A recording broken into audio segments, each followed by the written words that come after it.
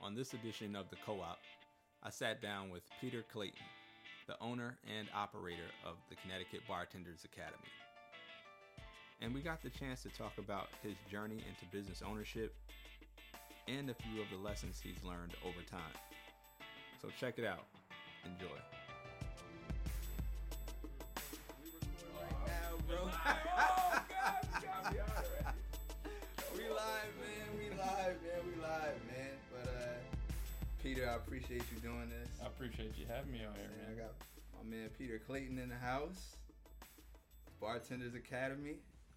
We're just gonna jump right into it, man. Let's do it. Just gonna start. We're just gonna timestamp this joint. Right. I wrote down a few things that happened this week. Okay.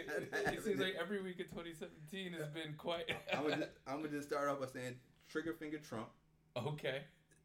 Just fired off on FBI Director Comey. Okay. You're fired. Okay. That happened this week. It sure did. LeVar Ball launched a $495 sneaker in his son's name, Alonzo Ball. You know this kid? You know this? I don't know much. I haven't seen this guy play. His kid play. Okay. But he's yet to be drafted. He's a high prospect, and they have their own apparel company. Okay. They launched a shoe this week for $495. All right now. Thoughts? On that specifically. So I'll say this. So the caveat here is I heard something about a really expensive shoe coming out for a recent athlete. Yeah. That did cross my radar. I'm not the biggest sports head, but that did cross my radar. So what are my thoughts on an almost $500 sneaker coming out? Yeah. So without too many details on that particular situation, my first thought is, who's the target audience? Who's going to be buying these shoes, right? So if the target audience are people who come from communities that have been historically disenfranchised, I have some definite thoughts on that. If the target audience are people who are a bit more affluent, all right, cool, so be it. And then from the perspective of someone selling a $495 shoe, if you can sell it and people buy it, right, I applaud your hustle. Right. The dude, he only needs a few, right? If you only need a couple thousand to go. Hey. And it's people, and I've said it's people out there that's going to buy the sneaker just to say that they bought it. Yeah. I went to school with a couple kids like this. Okay. I went to a prep school for my junior and senior year in high school. All right. And I remember, I was thinking about this too. I remember walking down to football practice in the fall. It was a cloudy day. It was raining. It was muddy. And I remember seeing this hologram flash at me outside of my peripheral. We were all walking towards the practice field. This kid had worn the Jordan 13s to practice. These were the brand new. They practice. They might have came out that weekend, you know. And he's wearing them to practice in the mud. Not a basketball practice, but a football practice. Brand new Jordan. Brand new. So that's immediately what I thought about when I'm like, all right, the people that we know not gonna buy that sneaker for a number of reasons, but somebody gonna buy that sneaker. And I was thinking too, and these kids are the type of kids that will buy 10 pairs of sneakers as a joke, as a prank to something. It's like I went to school with kids that would buy 10 pairs of these and just send them to another kid's dorm room as a joke. As a joke. And these kids had the means to do this. Right, okay. Right. These kids had the means to do it. So I automatically thought that's who his market is going to be. It's going to be people from overseas who have money to burn, people that we don't come into contact with every day. But he's going to, I think it's a great idea. And again, if somebody's going to buy it, then do your thing. Now, I have a different feeling about the way he goes about it. But I just wanted to bring that up because that's something that happened this week. And this is a week that my biggest challenge, again, if the market, the supply and demand. So if you got the supply and there's a demand, go be it. But so I just had a son, and this young guy, I've said this very often in during the course of the past year and a half, when he was in the oven and then when he came out, is that this young man is teaching me more about life than I'm teaching him at this point, right? He's 10 months. He's about to be 11 months old, and everything I see in life now is like a lesson for me, or a lesson for me to teach this young man. And the idea that someone wants to buy a shoe that looks good and it costs a lot of money, that's cool. Everybody do their thing, but to celebrate a shoe because it's supposed to give you status, that's not the lesson I want to give my son. Right. The lesson in looking at that shoe is if all his friends are getting these shoes or people around him are buying these shoes and he wants these shoes, the lesson that I want to give to my son is, okay, what's really happening here? Where are your values at? Are your values to keep up with other folks? Are your values to be flashy? Are your values to say that I have money? Or are your values to say, hey, I can start a business and sell these sneakers? See, I think that's really the point that a lot of people are missing is, and maybe it's because of my experiences of learning how to be a better consumer, and being mindful with my money, is that I see the opportunity or the lesson that can be learned in this particular scenario is the business aspect of it, because you shouldn't be looking at how much these sneakers cost you. You should be looking at if this man is going to be able to move that product at that price point, because it's not a pretty shoe. and honestly, he's leveraging. In all honesty, he is the Black Trump, because he's selling something based off of a product that isn't proven yet. And he's going in already. He's creating a buzz. Right I'm telling but when I think about it, he's literally doing the same thing that got Trump elected, which is or really the way that he's been able to be successful is to sell that something is the greatest thing he's ever sold. It's the greatest thing. Even when he's talking about how he bombed Syria, he was I was having chocolate cake. It was the greatest cake you've ever had. Now, I don't know if he brought the same chef that he has at Trump Towers to the White House, but my guess is probably not. So I'm sure he probably told the chef at Trump Towers that his chocolate cake was the best. But at that moment in time, he knows I need to blow it up as big as I can, because it's the only thing that matters right now is that this particular thing that I'm talking about is the best thing that's ever happened. And so Papa Ball has taken a page out of that and said, you know what, we're going to leverage this and say, for one, we're not going to sign with a big shoe company. And number two, we're going to try to do it on our own. And what we're going to do is sell 2,000, maybe the goal is 3,000 units of these shoes for $500, okay? And this is before he even gets drafted. So now what you're doing is you're creating a buzz. You're already selling units. So he's made revenue. And so if the kid flops, if he doesn't get Rookie of the Year and he flops, then they've made over $1 million by themselves. But then if he pops, now you're going to have to start talking to him, and the units are going to be moving even bigger. So he's hedged his bet like a pro. I'm not mad on the business sense, and I think people need to focus on how he's conducting his business. Because one thing that I have noticed, I haven't followed them much at all. I've seen little snippets here and there. But anytime they're recording, sometimes they'll show home videos at their house. They got a pool. They show the hoop that was in the driveway that they've been shooting on. So somebody in that family has done something right for as long as an extended period of time. And I think people are missing out on that aspect of it. But I can see why people are pissed off at him. I can see why he's annoying. But I also look at his business sense and him basically knowing the numbers by saying that $4.95, if you can't buy it, fine. But somebody's going to buy them because they're $4.95, just to put them in a box in a showcase. So, I mean, that's where I am with him. But yeah, I just wanted to timestamp that moment. No. Because that's a fascinating storyline between Trump firing his FBI director, Oh, buddy. and LeVar Ball launching this. And then the other thing. Wasn't Comey rocking those kicks?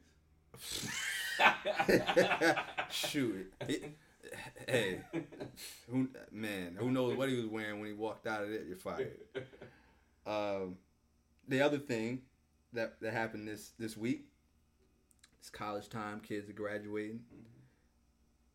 Secretary of Education Betsy DeVos was invited to an HBCU.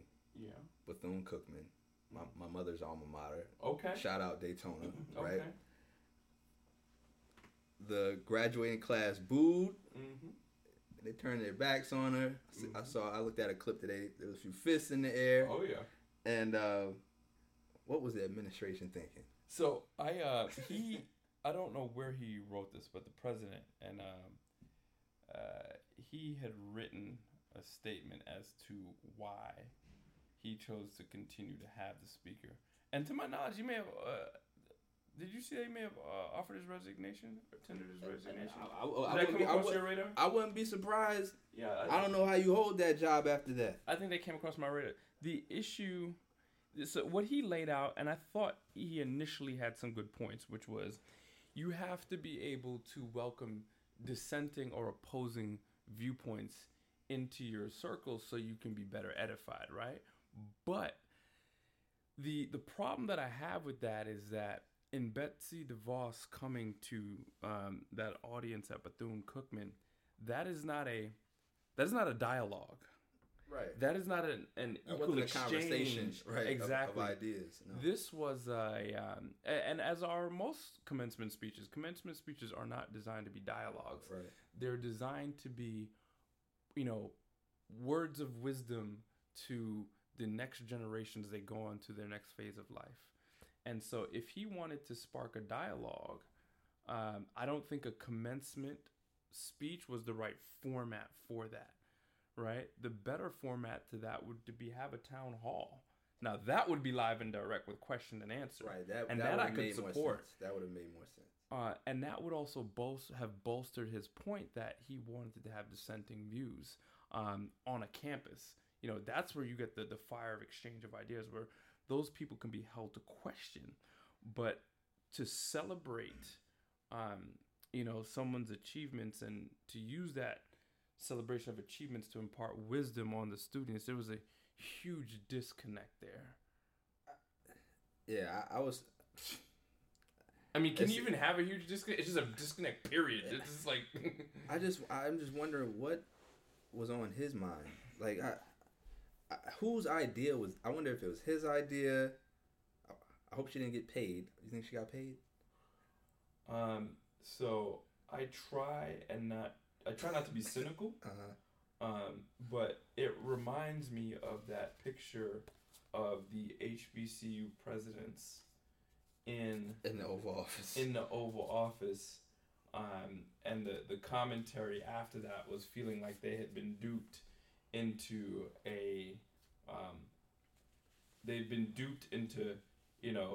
looking like they were supporting the president. And so this, to me, seems like a way to say that we are doing outreach to the blacks. That's the term he uses, right? The blacks?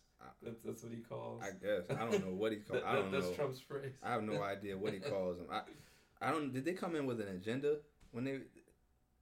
Anything? I don't know. Last the thing details I heard. Of that meeting. Last thing I heard, he was, "What do you have to lose?" And then, Omarosa was like, "What do you have to lose?" Right. So. And then you know what the other thing that I thought about when I heard that this happened. Black schools already have a challenge with fundraising and getting alumni to give back to their schools. Now, you just enraged a whole graduating class. Or it's hard to get money from them when they're happy. Now they're pissed off. Now they're pissed off. You're not going to see any money, any alumni funds from this class. So that was one of the things that passed through my mind. I'm thinking like, man, they're not going to get any money from them. So the thing that I am happy to see, right? So looking for a silver lining amongst all the craziness that's happening in this days.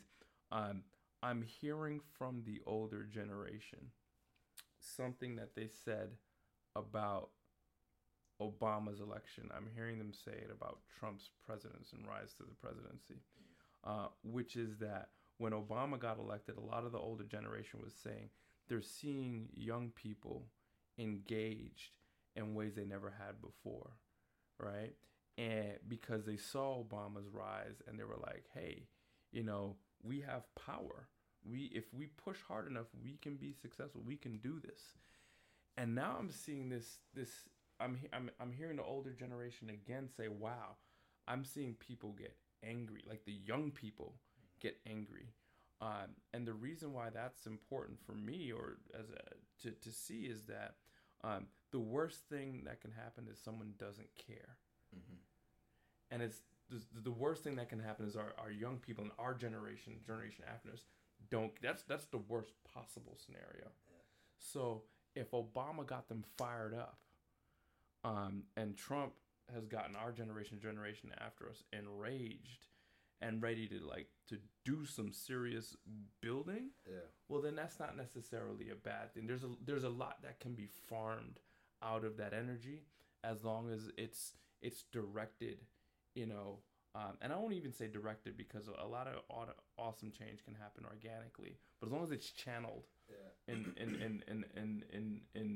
constructive and effective ways. Yeah, and do you think that this generation and millennials get a lot of hell about being like lazy? Are we considered? Are we on the cusp of millennials? We are on the mesh. We are the mesh point between Gen X and millennials. We're the first wave. Right. See, I like to see. I describe it as being raised with baby boomer principles, but with millennials technology. Okay. So we understand how to communicate with our fathers and our grandmothers, but we also understand what those younger than us understand with the technology and how things are changing and what's expected, and the disconnect that the senior generation doesn't necessarily get about the generation that's right behind us, I should say. It seems to me that the younger kids are they care more about having an impact more so than we did when we were coming of age. The big beautiful thing about this country is that it's so diverse. And there's so many people from so many enclaves that you can live in your own little bubble, or you can leave your bubble and go to someone else's bubble, or you can step back and see a lot. I grew up in Queens, New York, went to school in Manhattan, and the people that I was surrounded with, we kind of had our own bubble of, valuing social justice and standing up for what is right. And most of my friends that I've met throughout my adult life, they've shared similar experiences, right? And so when I look at this current generation now, they have so many more tools to spread information and spread what's even more important, which is understanding. So not only pictures or words, but and articles, but also videos breaking things down, becoming content creators of their own. Yeah. And I think there's a power that exists within that. What I see when I look at, our young people now is that they're confronting, and I'm trying to look at this in the right way, but from my perspective, I think they're confronting even more so the realities of the American dream not being an actual American dream. And so I think that people of color have always run up against the idea of American dream being a falsehood, or in some ways not for them. Right. And even the enterprising among us have had to use such sheer willpower to make it their dream. Yeah, and how to achieve it. I think they've always told us that you could have it, but we've never had the blueprint about how to achieve it in the right way, because the rules are always changing. Definitely. And I think broader America is starting to see, which is part of the reason why Trump was elected, right? Because there was a segment of the population who said, this American dream is not happening for me, right? And there have been people since the founding of this country have been like, no, this dream ain't happening for me. But since the canary in the coal mine done fell over about 100 times, and it's starting to affect everybody else, now all these crazy things are happening. Now all these anomalies are starting to pop up. And I think the younger people are feeling that burn where they may not make as much as their parents, or they may not grow as much as their parents, and they're like, well, how is this happening? Why is this happening? Right. And I think that's because, generation after generation, we need to be focused on the things that are actually going to impact our lives in meaningful ways. When you have your elected politicians battling over things, they're playing word games and semantics that don't actually affect real people's, like, how can you have a major political party in this country deny climate change? Like, how can you have a discourse between two people where one person says, you're evil, you're completely racist, and then the other person says, all you want are free things and all you want are handouts? We don't have a language to talk to one another honestly for the people who run the fundamental things that control our lives. And so as a young person growing up and seeing this, you're like, what the hell is going on? Like, there's such a disconnect between the levers of power and how they show up, and the people who are affected, that continual disconnect is going to it leaves people disillusioned. And if the thinking isn't right, I don't think we're going to focus on the right things. And for me, what the right things are that I think the young people of color, people who are trying to build themselves need to focus on is the things that move us as a society forward. Not only the social justice, not only the education, because we've been beating those drums forever. I'm talking about property rights and owning land. I'm talking about not growing up with the idea that you have to go work for somebody, which is great because it's good to have a career and a job, and those things are great. But there are many among us who, well, why can't they own something? Why can't they own a factory? We should be thinking about owning industry. Right. How do you own a power plant? The ink that used to dye your shirt, like the raw materials and raw goods, owning those kinds of things, those things move the world forward, right? We have this newfound technology in the information age. How do we mine that in a way where we are moving our country, our world forward? We have that perspective that I need to have an equity interest in the things that are essential, that are core, our food supply, our energy supply, our property. At least the things that you use on a regular basis. I walked in, it's funny, so I live in Bloomfield, and there's a shopping plaza that there's a few shops that do well. There's a Jamaican restaurant. Yeah, man. So Bloomfield is a heavily... Is it a good Jamaican restaurant? I go there when I come home. I stop there. It's my stop shop.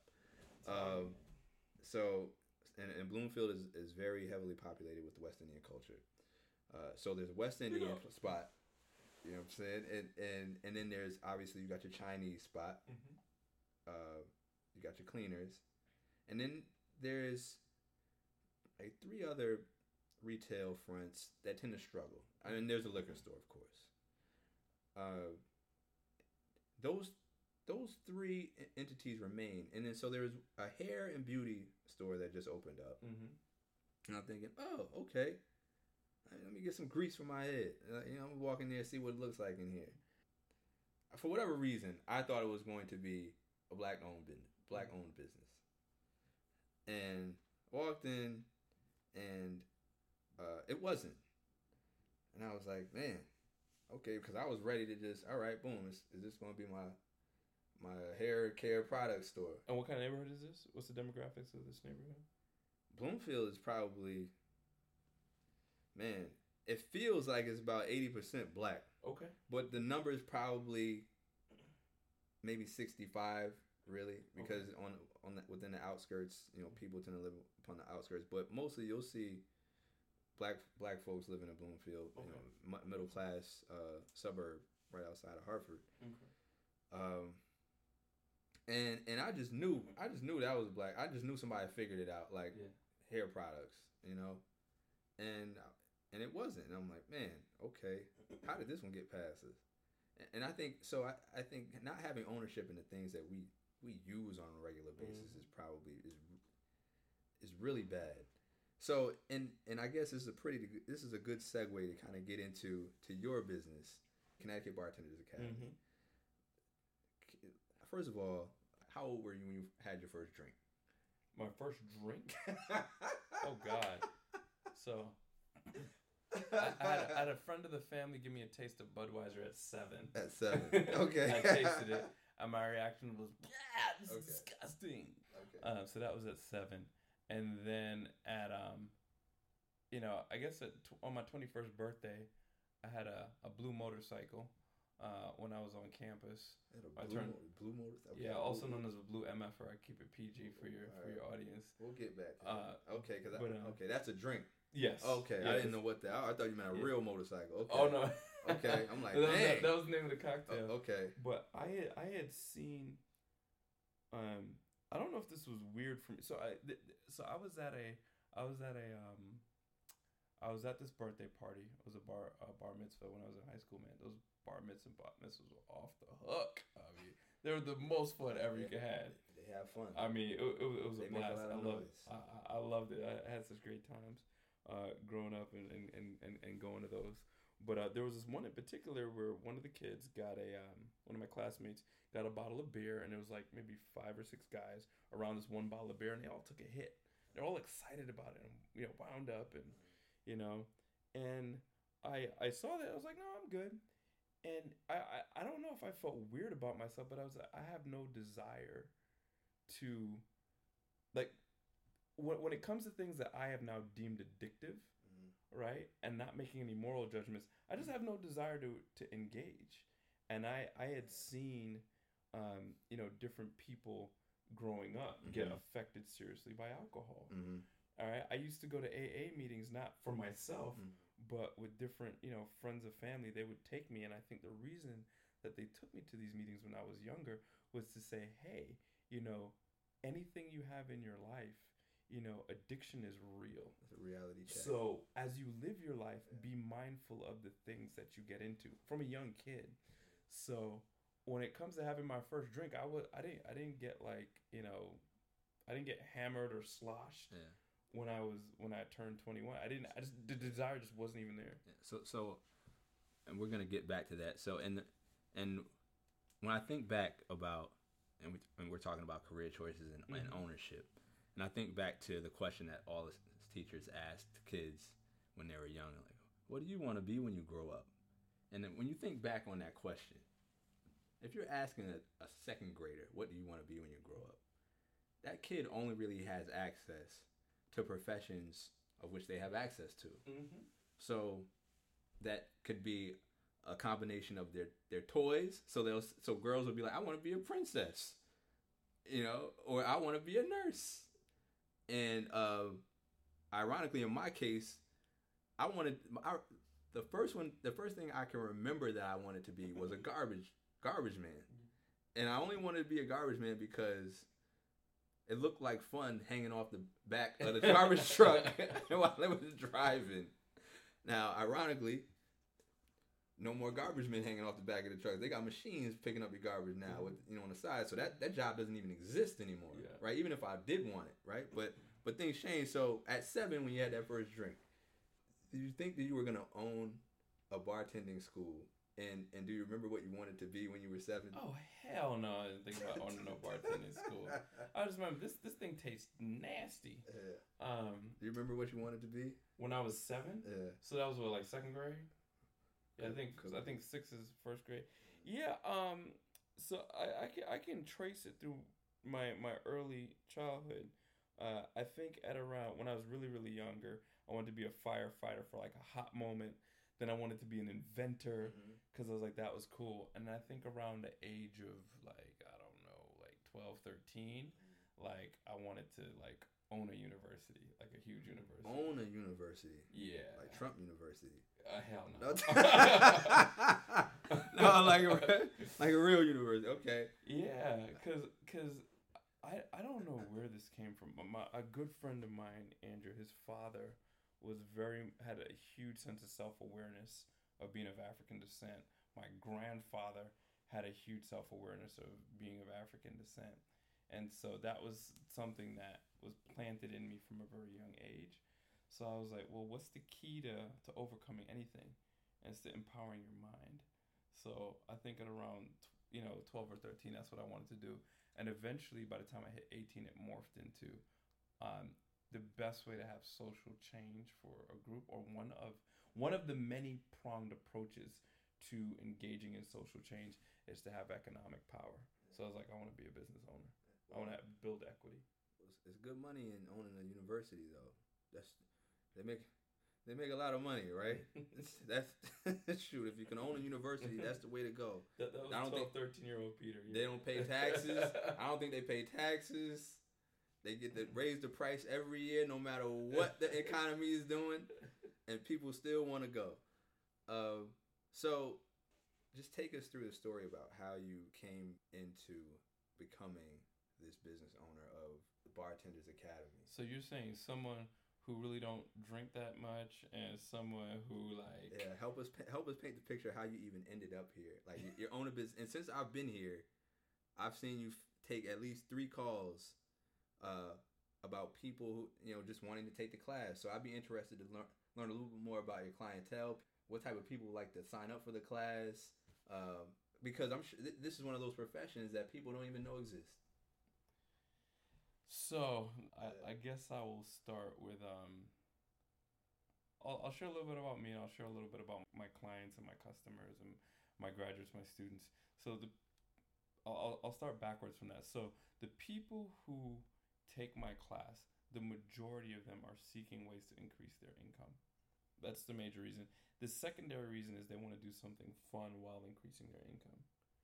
And kind of the thing that's running behind all of that is that you get compensated based on how good you are. But that doesn't really come to the fore, or the consciousness when people are thinking to sign up. They're just thinking, hey, I want to earn extra money.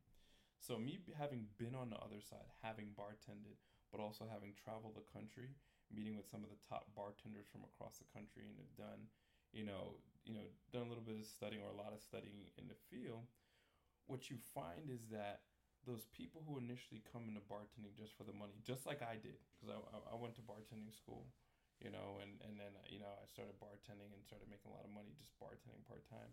What you find is that the craft of bartending is so personal. It's like a thirsty person getting that drink of water after they've been, out in the hot 90-degree sun for like hours and hours. And the reason why is because we're social creatures. And so when you go to work, you're in this artificial structured environment. When you're in school, you're in this regimented, artificial structured environment. When you go home to your spouse or your loved one, or to by yourself, you're kind of deprogramming from this very regimented, artificial structured environment. You're managing that environment too. Exactly. And then most of us have, some kind of tape playing in our head about what we did that we're not good enough, or where we messed up, or how we have our own tape playing in our head. And so what do people do on the weekends and evenings? They go out to unplug from all of that, to just chill and connect. It's one of the most human things you can do, is to socialize. I mean, that's part of our defining characteristic of our species, right? And so as a bartender, your number one job is to provide a hospitable environment for the patrons coming to unplug, right? And just connect with one another. And you're at the center of that. And what happens is people start giving you all this positive feedback, because you're making that happen.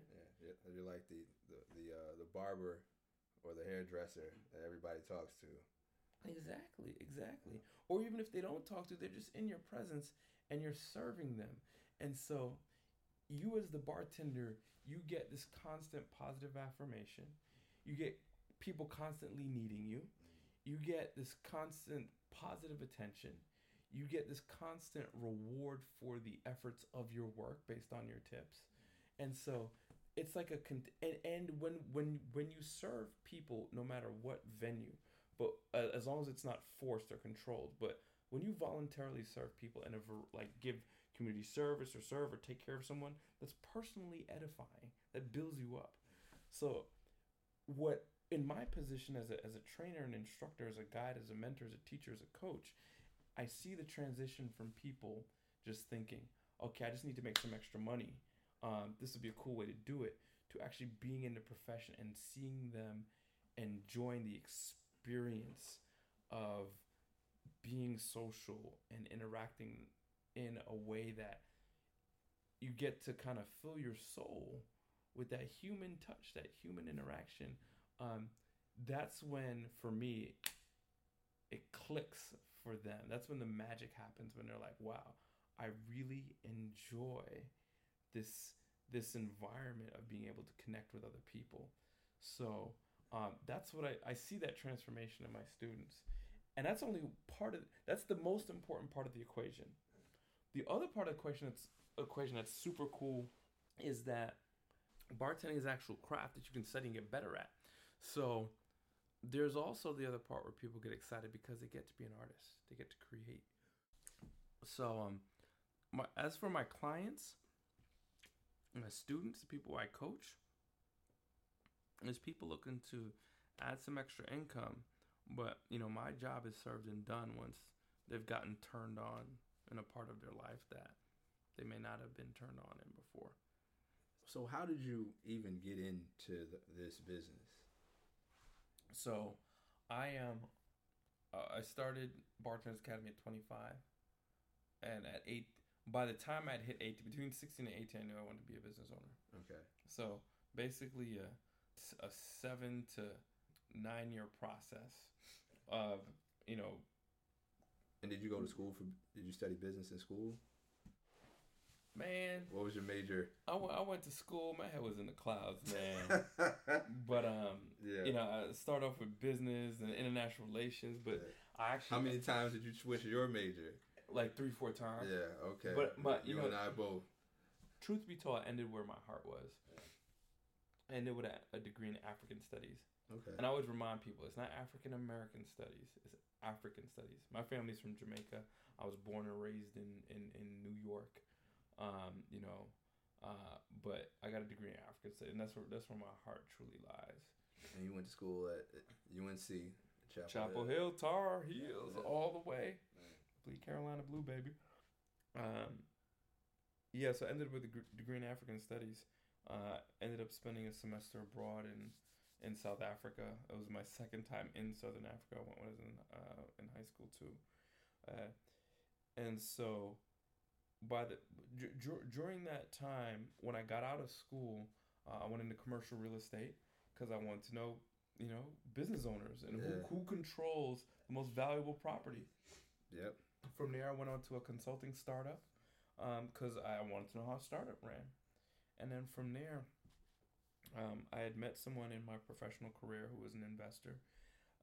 And I told him I wanted to own a business one day. And, I'd gone to bartending school to help pay my way once those college loans kicked in. Right. Went to bartending school, and started.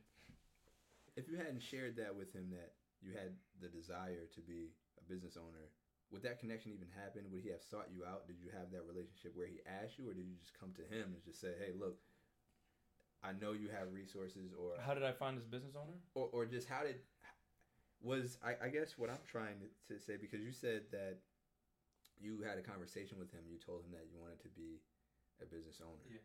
How was that relationship? In order for you, was that a strong relationship in order for you to even share that with him? Or because I met him at my first company that I worked at, and he was an investor, very wise investor, and we'd always talk shop and talk business, and I don't know what business I want to start. I just know I want to start a business. Mm-hmm. And that relationship, eventually when I left that company, went on to my next company, and we're talking about different business opportunities, something came up. And he was like, if you want to do this, I'll back you. So I was very fortunate in that time, but I was ready for it. Right. So you had cultivated a relationship. Yeah. Which is important. Over time. I didn't just come and ask him, say, hey, right. give me money. Like, he's someone that I had met and known over time. And the only reason I met him is because I was in an environment to meet him. Which was what? Being a commercial real estate broker. Like, you meet most people in real estate, as a commercial real estate person, the first question they ask you, what houses do you sell? And I'm like, no, I'm in commercial real estate. We're talking about buildings, industrial spaces, retail spaces, flex use, like developments, but like, we're talking about business. We're talking about industry. The guys that own the restaurants that you eat in, the people that own the stores that you shop in. And exactly, yeah. And the people who they pay rent to. Right, the people that they pay rent to if they don't own the building. Exactly. Yep. So, one famous story I always told people about being in commercial real estate is when, growing up in New York, especially if you're in the city, a lot of people don't look up. But then what's beautiful about New York is that a lot of people do look up and see these beautiful buildings. So when you're walking down the street now, you got a small group of people who are now looking up at the tall buildings, right? Now, amongst those people, a lot of people don't ask themselves, well, who owns this property? When they're walking by these skyscrapers, right? So that's a whole other category of folks who are saying, wow, well, who owns this property, right?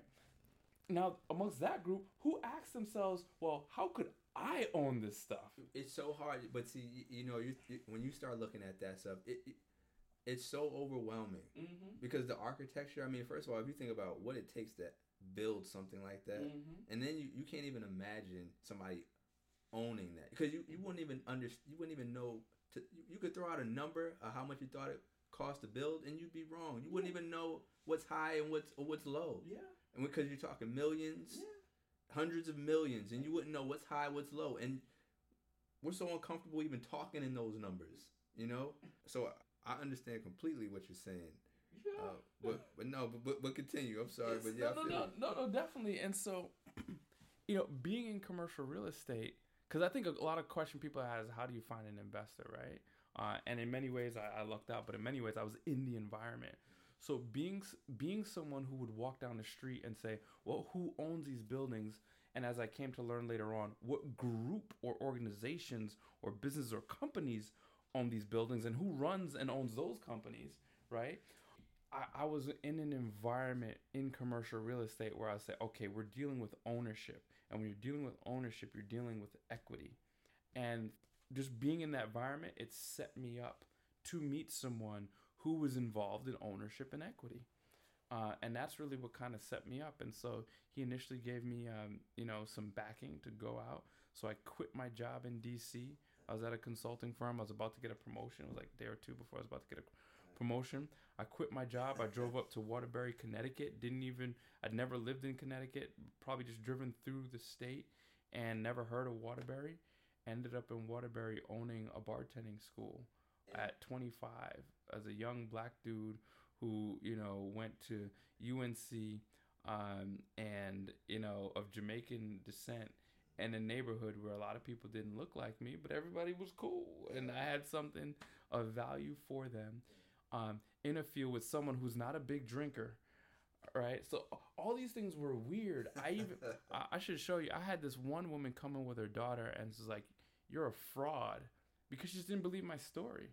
And she put down Waterbury too, and I wrote back a very nice email to her, talking about the hardworking people in Waterbury that she should go visit and sit down with, and that's a whole nother story. Yeah. But I had to educate her a little bit on dissing working class America. And you have to remember now, I grew up in New York City. I lived in D.C. And I'm going to working class America, working class small town America. So this was a culture shock for me. It took me 3 or 4 years to adjust. And most people don't identify Connecticut as historically an industrial state. Yeah. A lot of old mill buildings, brass manufacturing, component manufacturing, and all that. So yeah. Yeah. So it was a huge culture shock for me. But I ended up here. I landed in Waterbury, met some good, hardworking people, and had a lot of people that wanted to bartend. And that transit. So, and when you decided to pursue this, there was a catalyst that when you were at the consulting company, and you said the last.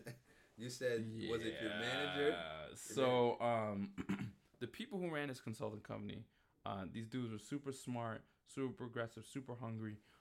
My direct manager, sales guy, Ro, HBS grad, he was super, he was like a sales guy through and through. Awesome dude. The company was growing. They were raising money, getting rounds of funding in. It was cool.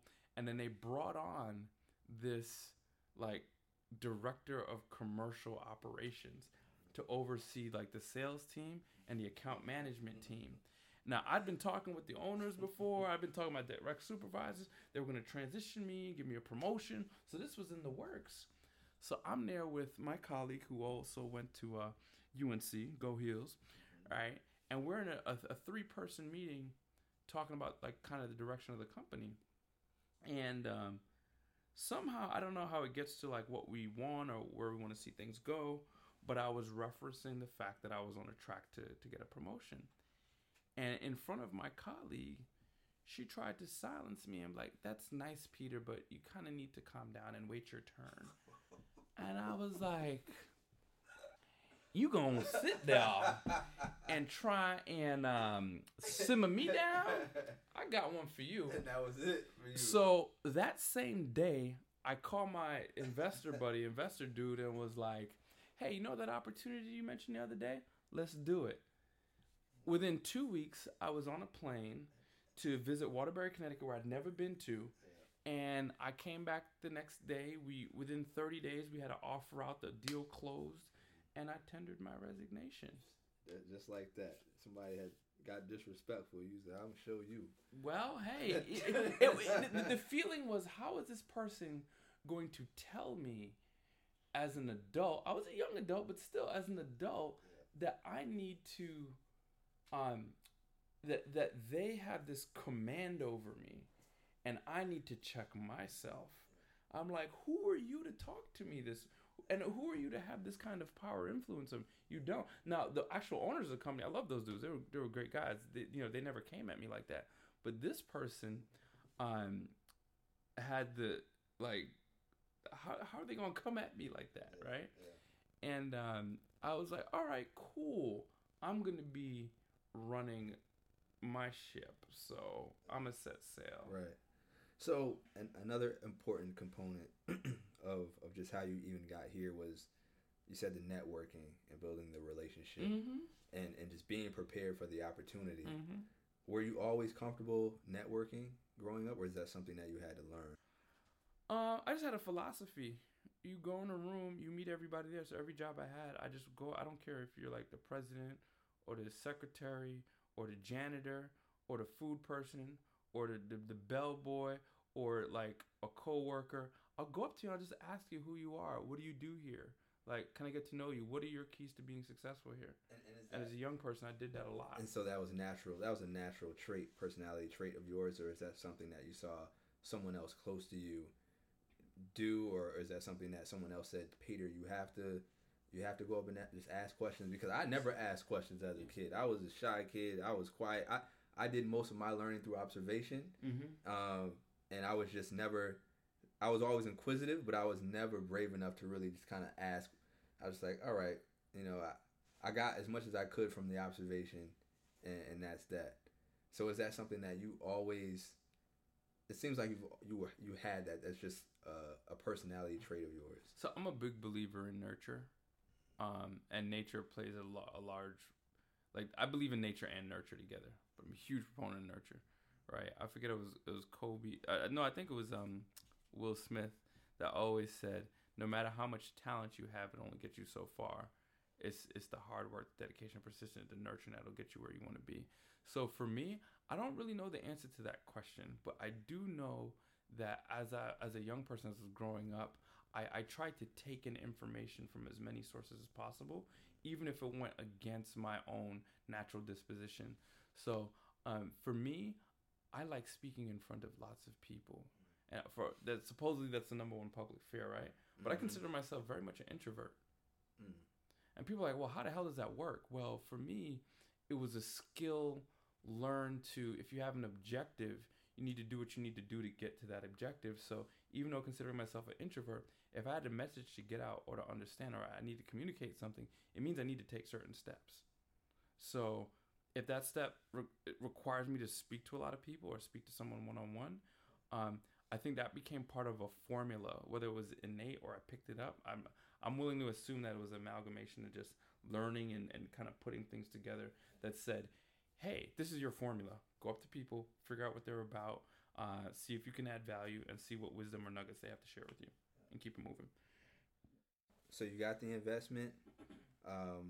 The owner, the investor, does he still have a stake? Does he still have an equity position in the company? No, he was truly the definition of an angel investor. About 5 years ago, he was like, all right, like you got what you need to get done. And so he was like, have fun with the rest of the company. Wow. Yeah, we separated on amazing terms, really great terms. And he was like, now go be successful. Still in touch with him? Yeah, every now and then we touch base. Yeah. We haven't spoken in a while. I got to give him a ring, but yeah, every now and then we touch base. He said a lot of things early in my business career that I didn't listen to, and he ended up being right. What were some of those things? One example is don't expand too fast. He was like, if you have a project that you're working on, a business project, you have to have the discernment, which may come with experience, but you have to understand when it's important to grow and when it's important to grow what you have. And so I expanded Bartenders Academy to 2 locations when I should have focused on really perfecting and getting that initial organization, that first location down. And I didn't listen to him because I was like, hey, there's more opportunity here. And he was like, listen, before you expand and spread yourself too thin, make sure you get your systems in place, your financial controls in place, your hiring practices in place, your manual in place. If you want to run a mom and pop, fine. And there's nothing wrong with running a mom and pop. But if you want to have a business that you can one day sell or grow or use to raise funds, it needs to operate in a very specific set of ways with controls and systems in place, with your sales systems in place, your marketing systems in place. And the company was surviving off of my sheer will and the efforts of my teammates who would come in and work super, super hard, right? Which was commendable on the part of my teammates and the people I hired. It was commendable upon me and the energy I put forth. But in working hard is great and it's necessary, but you need to do it in a smart way. I always say that, I love trees, so don't cut down any trees. But if you're going to cut down a tree, right, you can use an axe and spend the next, several months trying to cut down this tree, which would be hard work. Yeah.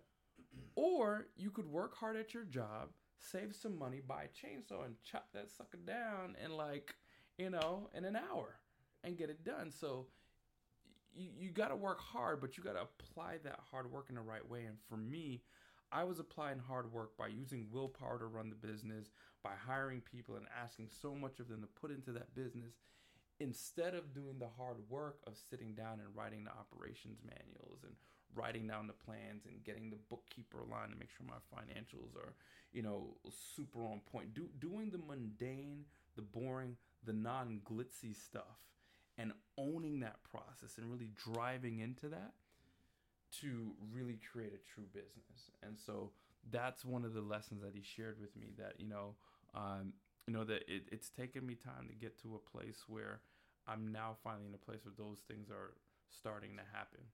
And how long have you had the business? I just had my 8-year anniversary. 8 years. Yeah. I was supposed to be out in 3. You're supposed to sell it in 3? Yeah, I was supposed to have my millions in 3 years and be out and have left an impact on our industry and be the great, grand master of fostering new talent. So you actually started 2008? 09. During the bottom. For my business, that's not a bad thing. And that's the thing. That's exactly it, because liquor does not experience a recession. It's within a reason, yeah. So it's one of the commodities that does not really. It actually sees an increase during recessions. Liquor sales. So it's actually fascinating when you actually took over the business and you're still here 8 years later. So that's something to be said about that. So takeaways from what you've learned, pros, cons, challenges. What are some of the principles right now based on the past 8 years? Is there anything that you've figured out works for you and could possibly work for others? So a few things. I listen to this guy, John Lee Dumas, and he often says, focus.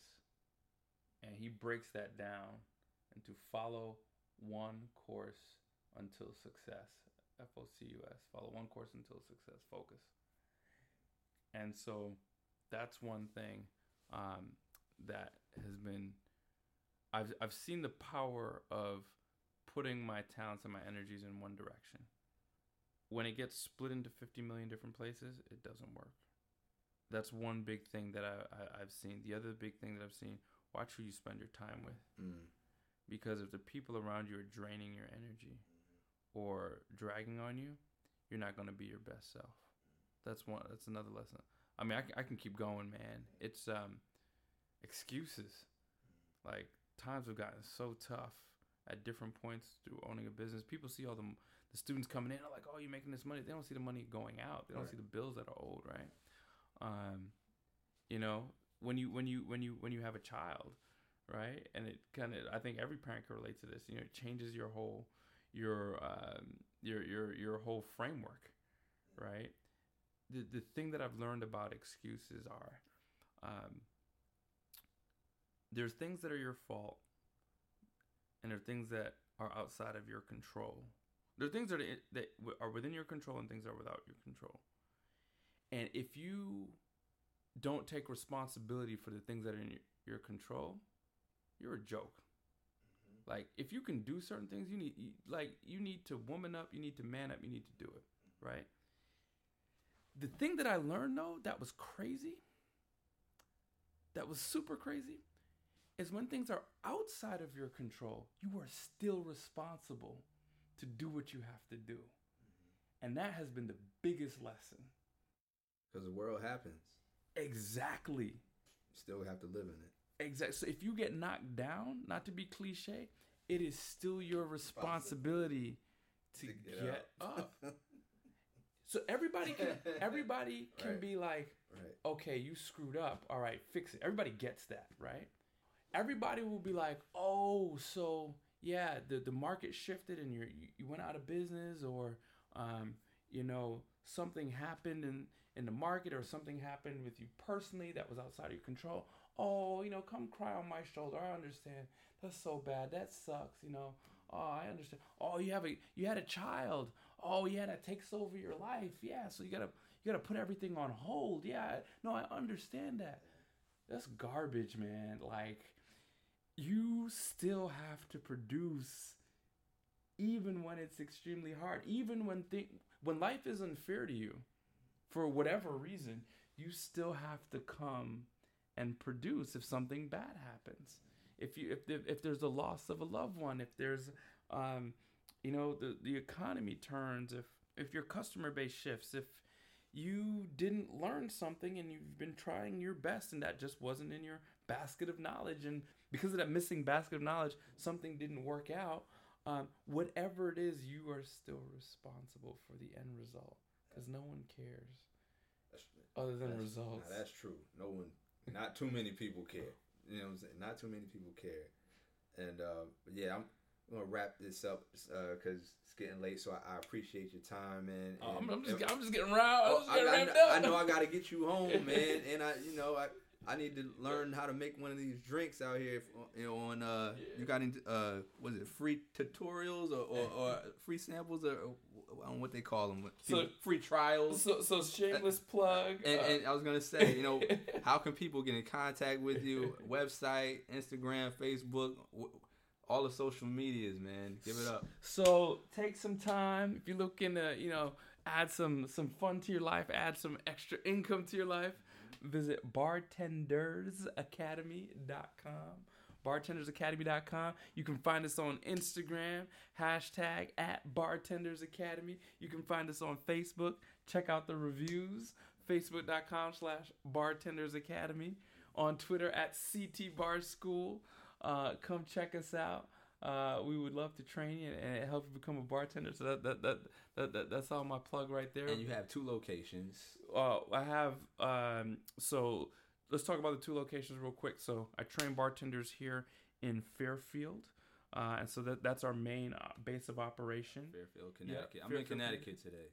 Yeah, so we are in Connecticut, and then I've also partnered with Diageo in Norwalk, Connecticut, for people who may be on food stamps or Section 8, victims of domestic violence,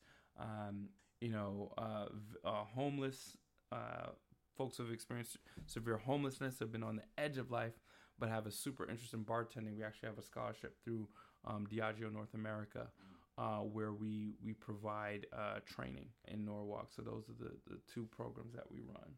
And when you finish the course, you finish with a certification? Yeah, so we have a few different course options, but our main programs, you finish with a certification knowing how to bartend. You finish with a certification for serving bartending responsibly, because you are legally responsible for distributing this legalized drug we call alcohol. So remember, if you're serving drinks responsibly, and this is a message to you out there, if you have a friend or someone you know who drinks a lot, just take the keys. It's not worth it. If you're responsible in your drinking, you can live to have fun another day. I actually lost one of my students to intoxicated driving while intoxicated. They were intoxicated. They were intoxicated, and that was before. It was crazy because I think the next day we were about to talk about responsible drinking and like service, and we lost one of our students, unfortunately. Right, and that's one of the courses that you do have to take. Yes, as part of our training. Yeah. Okay. And so we started off the conversation talking about Bethune-Cookman and the graduates there. Yes. And you went to UNC Chapel Hill. Tar Heels all day long, baby. I graduated from Temple University in Philly. All right now. Love the city of Philadelphia. What kind of words of wisdom can we give the seniors class graduating from high school, going into college right now? From high school to college? From high school to college. I have a few things Go to ahead. say about that. Sound off, man. All right, let's run down the list. Study abroad. You need to study abroad. Live outside of this country, please. Yep. Definitely do it. That's one thing. Have your core friends, but be a floater, right? This is gonna sound crazy, and a lot of people are gonna disagree with me on this one. But do your homework. Mm-hmm. And this is why you want to do your homework, because when you get out into the real world, and there's no teacher telling you what you need to study, the difference between those who are great and successful and those who are not are those who've learned how they learn. And in their chosen field of study, or their field of their chosen vocation, their chosen job that they have at the moment, if they know how to do their own self-guided homework, within a year you can be more knowledgeable than people who have been at that job for maybe 5 years, even 10 years. The ability to self-teach and self-learn is highly undervalued. So learn that in college. And then the other thing I would tell you, no matter what profession you want to go in, learn about how our world works. Learn about our banking and financing system. Learn how money works. There's no course we get in high school or elementary school that teaches us where our money comes from and how it works. And so if you're going to be a journalist, a writer, a teacher, a police officer, whatever, know how money works. Study banking. It may sound boring, but it's a lot more exciting than you realize. Study that and, look into, how you can get into real estate and ownership, because no matter what profession you have, you need to set yourself up. And college is a great 2 to 4 years. I encourage you to go to 4 years if you can, but it's a great time to really study and focus and build up, so when you come out, you have your ducks in a row. This is another thing for you high school or college graduates. People will give you their time and they will give you your wisdom before you graduate and get that degree. So you can go up to the CEO of any company, the president of any company, and she will give you your time if you're smart about it. You can talk to authors, people in government. They're more willing to give you your time then as opposed to after you get out. So use that to your advantage. Your degree, a lot of people not going to like me for this. So many people change their majors and do something not related to what they're studying. It's okay. Don't feel pressured to know exactly what you're gonna study. Like it's alright. But I will say, because that was one of my things, was that a lot of us go into school not knowing what majors are out there, having an assumption of we're having an idea of what major we think we want to major in, and then not knowing what it takes to complete the focus, or how it pays afterwards. And so you end up switching majors like 3 and 4 times, and it costs too much right now to go in uninformed, especially with the internet. You know, there are more tools at your disposal today than there ever was. And so, and that's one of the things that my father says now, the problem with millennials and the senior generation is that there are no more secrets. Before, you know, grown folks could close the door and you could talk about stuff and kids wouldn't know, they'd have to go through it. Now, kids just get on Google. You got videos. You can practically go through college, you know, by watching YouTube channels. You can learn all of this information is available to you. So, including free money and scholarships. And then I would say if you find a teacher that suits your learning style, follow that teacher as much as you can, because that will make life a little bit easier. The other thing was study groups. Find a study group. Just study with other people. I tried to study by myself. Every time I studied with a group, I did exponentially better. And it never felt like we were studying. We were just, like you said, it was a social construct where I would say I began to associate certain chapters and principles that we were learning with something that went on during the study session, or if it was a joke or the way that somebody got it wrong. So I would say I'm a big proponent of study groups, and bring your books everywhere, because you never know when you're gonna be waiting somewhere on somebody or something. You could just read a chapter or something. I have another one. Go ahead. This is for the young men out there. Uh-oh. So, brothers, this is a time where you're going to be raging with all kinds of horny moans. My goodness. Channel your energy wisely. I'm not saying, you know, if you know, you're over 18, you're a consenting adult now. Channel your energy wisely. It is very easy to get caught up in the thrill and the chase and what may seem like an endless buffet. But at the end of the day, if you're disservicing someone else's soul, you're disservicing yourself. First of all, wrap it up. Please wrap it up. You don't want to catch STDs or the babies. I know it sounds like a broken record, but I'm here to encourage you. Wrap it up if you choose to engage in sexual conduct. The other thing is, with these young women in college that you are going to meet, and there are going to be many of them, you cannot pressure these women. You can't convince them. You can't do any of that. The best way you can attract a smart, bright, young, intelligent woman is to be smart, young, and bright and do good work. Your good work could be with volunteering. It could be doing well in school. It could be running an organization. Use that to attract. Use that as your method of chasing.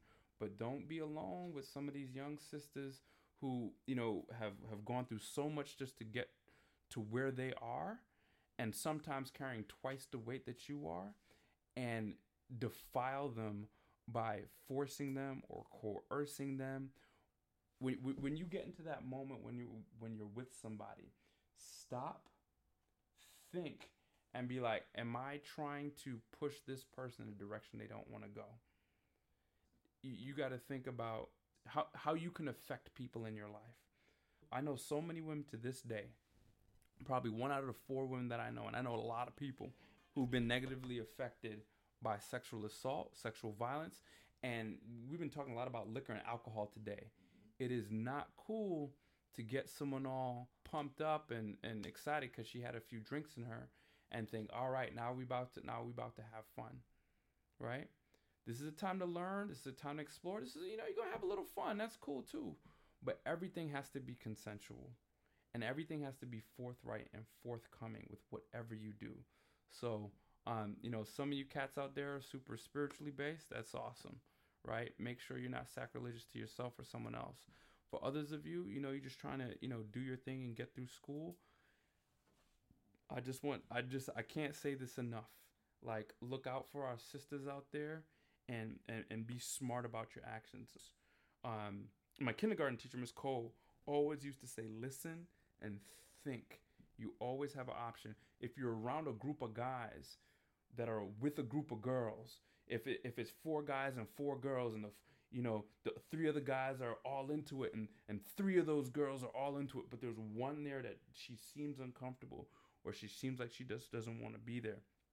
Man up, step up, and say, hey, yo, sweetheart, we're just going to talk. We're just going to have fun. No matter what's happening around the world, you want to just talk? Why don't we keep it low? So that's a message I want to share to the young brothers out there. And that's a great way to go out, man. Great way to go out. So, again, Peter Clayton, my man. I appreciate Aaron you. Smith, man. I appreciate you doing it. This is the co-op, and one of the things that I just want to do with this project is to highlight successful businesses, different experiences, so we all can learn and just promote collaboration and a cohesion and just a collaborative space for thoughts and a place for people to learn. So on that note, we are going to say good night.